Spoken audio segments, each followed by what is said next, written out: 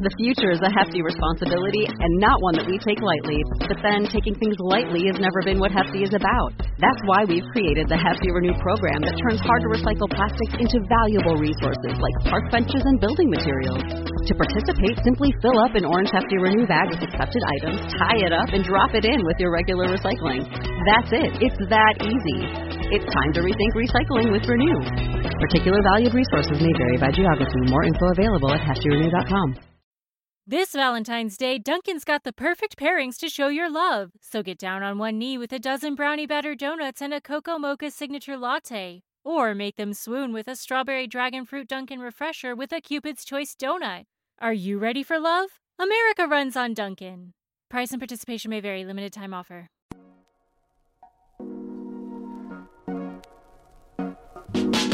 Welcome to the Kottke Ride Home for Tuesday, December 8th, 2020. I'm Jackson Bird. The COVID vaccines headed for distribution were developed on the fastest timeline in the history of vaccines.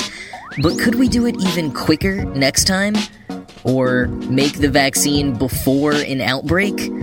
And speaking of vaccines, William Shakespeare officially got vaccinated for COVID-19 today. Yep, you heard that right. And in other weird news, Mount Everest is taller than we previously thought. Plus, a website to help you stop judging books by their covers. Here are some of the cool things from the news today. There's a great piece in New York Magazine's The Intelligencer yesterday about the timeline of vaccine development this year, specifically the Moderna vaccine, and it raises some interesting points about the future of vaccine development. So the Moderna vaccine represents the fastest vaccine development in the history of vaccines, with all the others, Pfizer-BioNTech and Oxford-AstraZeneca, close behind it. And while we didn't hear about its efficacy rate of 94.5% until mid-November, the Moderna vaccine was designed by January 13th. January 13th. That's a week before the first confirmed case in the United States and a full month before the first death. The rest of the year was spent testing it for efficacy and safety. Now, that's not to say any of that should have been rushed, but in consulting with the experts, the article argues that we could perhaps significantly reduce that period of time in the future, changing the reputation of vaccines from that of a sort of belated deus ex machina, a solve to stamp out the disease in the future, but arriving too late to prevent most of the destruction, to one which is actually effective in stamping out the disease before it spreads uncontrollably. Quoting the Intelligencer, rethinking our approach to vaccine development, the scientists I spoke to for this story told me could mean moving faster without moving any more recklessly. A layperson might look at the 2020 timelines and question whether, in the case of an onrushing pandemic, a lengthy Phase 3 trial, which tests for efficacy, is necessary. But the scientists I spoke to about the way this pandemic may reshape future vaccine development were more focused on how to accelerate or skip Phase 1, which tests for safety. More precisely, they thought it would be possible to do all the research, development, preclinical testing, and Phase 1 trials for new viral pandemics before those new viruses had even emerged, to have those vaccines sitting on the shelf and ready to go when they did.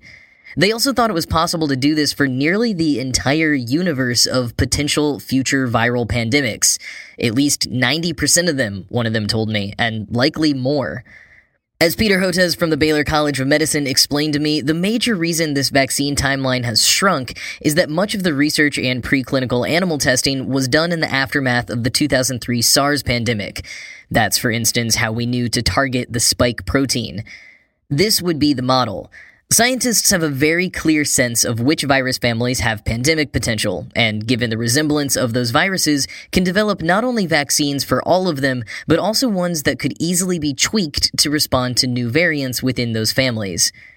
We do this every year for influenza, Georgetown virologist Angela Rasmussen says. We don't know which influenza viruses are going to be circulating, so we make our best guess.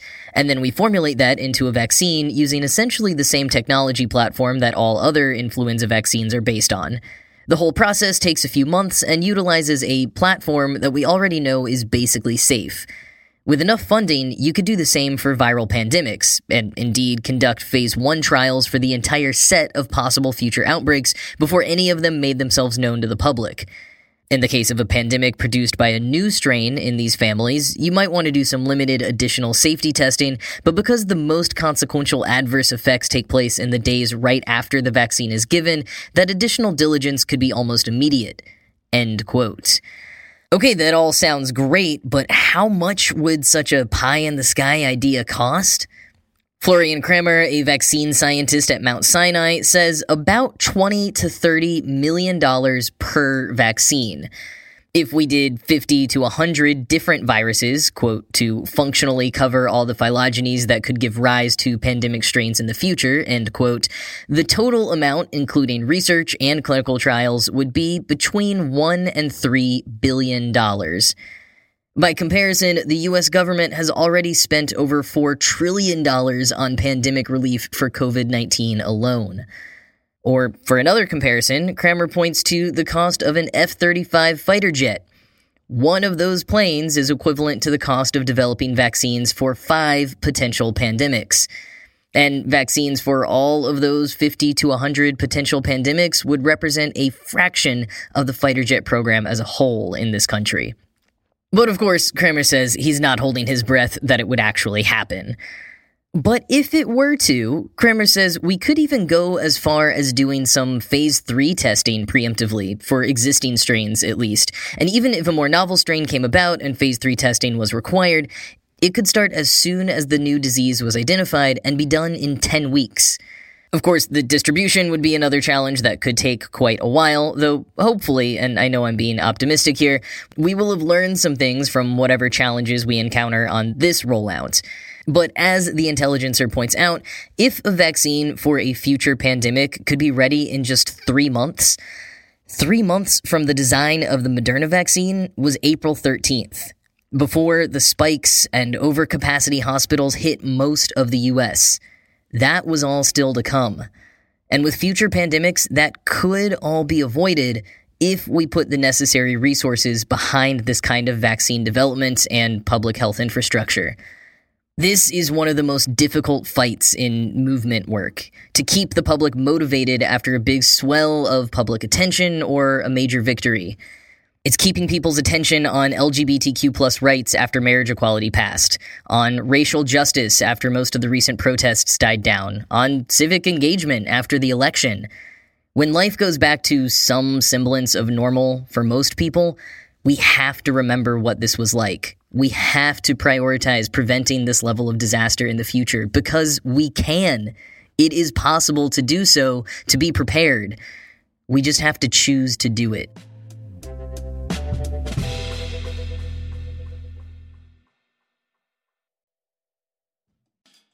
One more quick vaccine story today, but it's a happy one. The United Kingdom officially began distributing the Pfizer-BioNTech vaccine this morning, beginning with healthcare workers and individuals over the age of 80. Margaret Keenan, who will turn 91 next week, became the first person in the world to receive a COVID-19 vaccine as part of a mass vaccination program, as opposed to in a clinical trial. But the second person to receive the vaccine was William Shakespeare. For real, 81-year-old Bill Shakespeare, as he's known from Warwickshire, called the vaccine groundbreaking, saying that it could make a difference to our lives from now on. Author Preeti Chibber said on Twitter, quote, "Well, William Shakespeare wrote King Lear and got his vaccine during the pandemic. What did you do?" End quote. Or as fellow author Kat Howard cheerfully tweeted, "A plague on no more houses." End quote. And in case you're wondering about the oddity of a man today being named William Shakespeare, well, there are allegedly at least 16 William Shakespeares in the US right now, and I'd presume there are even more in the United Kingdom. And I will say that back when Facebook was just starting to expand beyond colleges, I decided one day to friend every single William Shakespeare who signed up on Facebook, and I found about 8 or so of them. So it's a surprisingly common name. Of course, as Bill Shakespeare's relatives have reminded folks on Twitter, the most important part of this story is that the people who most need it are getting vaccinated, and soon Shakespeare and many of his peers will get to see their families again after many long months apart. British Health Secretary Matt Hancock has dubbed today V-Day to mark this momentous turning point in the pandemic. Definitely a day worth celebrating. And isn't it nice not to just have good news, but to even have a little funny anecdote you can make lighthearted jokes about as well? I'd almost forgotten what that feels like.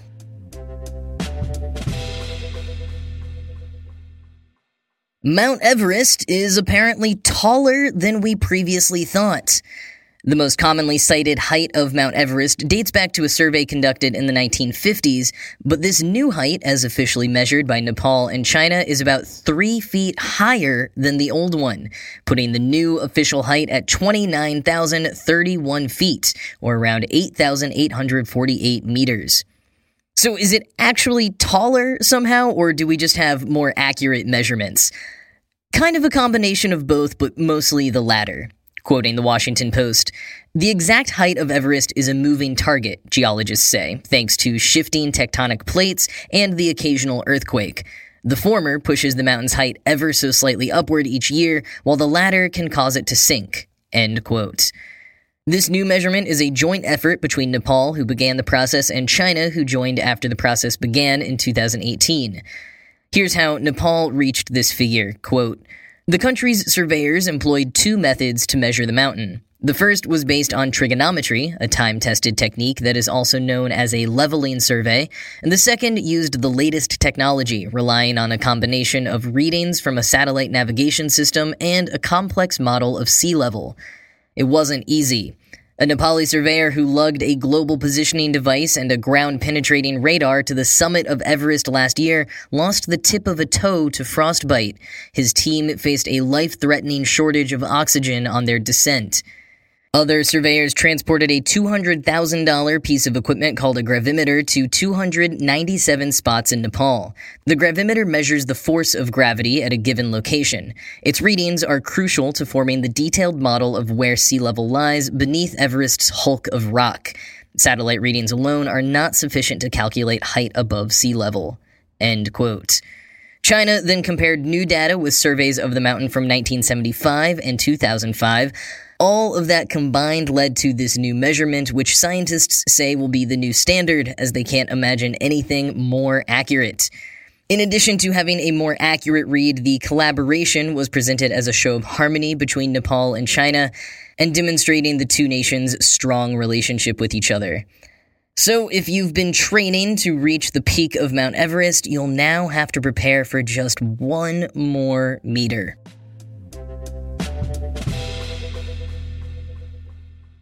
We are officially in end-of-year wrap-up season with listicles, and I feel like the past week in particular has been really heavy on best books of the year lists. Jason posted his own annual best books of the year list on Kaki.org this morning, and it is chock full of great recommendations. These lists are always really dangerous for me because I see lots of shiny covers or intriguing titles, and I just want to read all of them, and there are not enough hours in the day. If you, however, would rather not judge a book by its cover, maybe you want to find something to read that you know you will enjoy, not because it has an impressive author, or it's a book everyone says you should read, but just because you purely enjoy it, then you should check out a website called Recommend Me a Book. It generates the first page of a random book for you to read without telling you the title or author of the book. So after you read that little excerpt, you can choose to reveal the title and author in case you want to actually go read the whole book. Alternatively, it also makes a bit of a fun guessing game.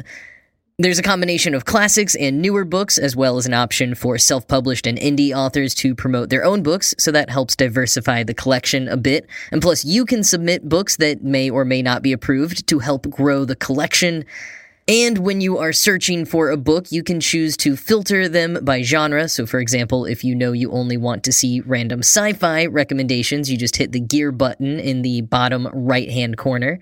It really is a cool concept and a pretty fun way to find recommendations, so I'll put a link in the show notes for the desktop version, but there is also an app available for both iOS and Android.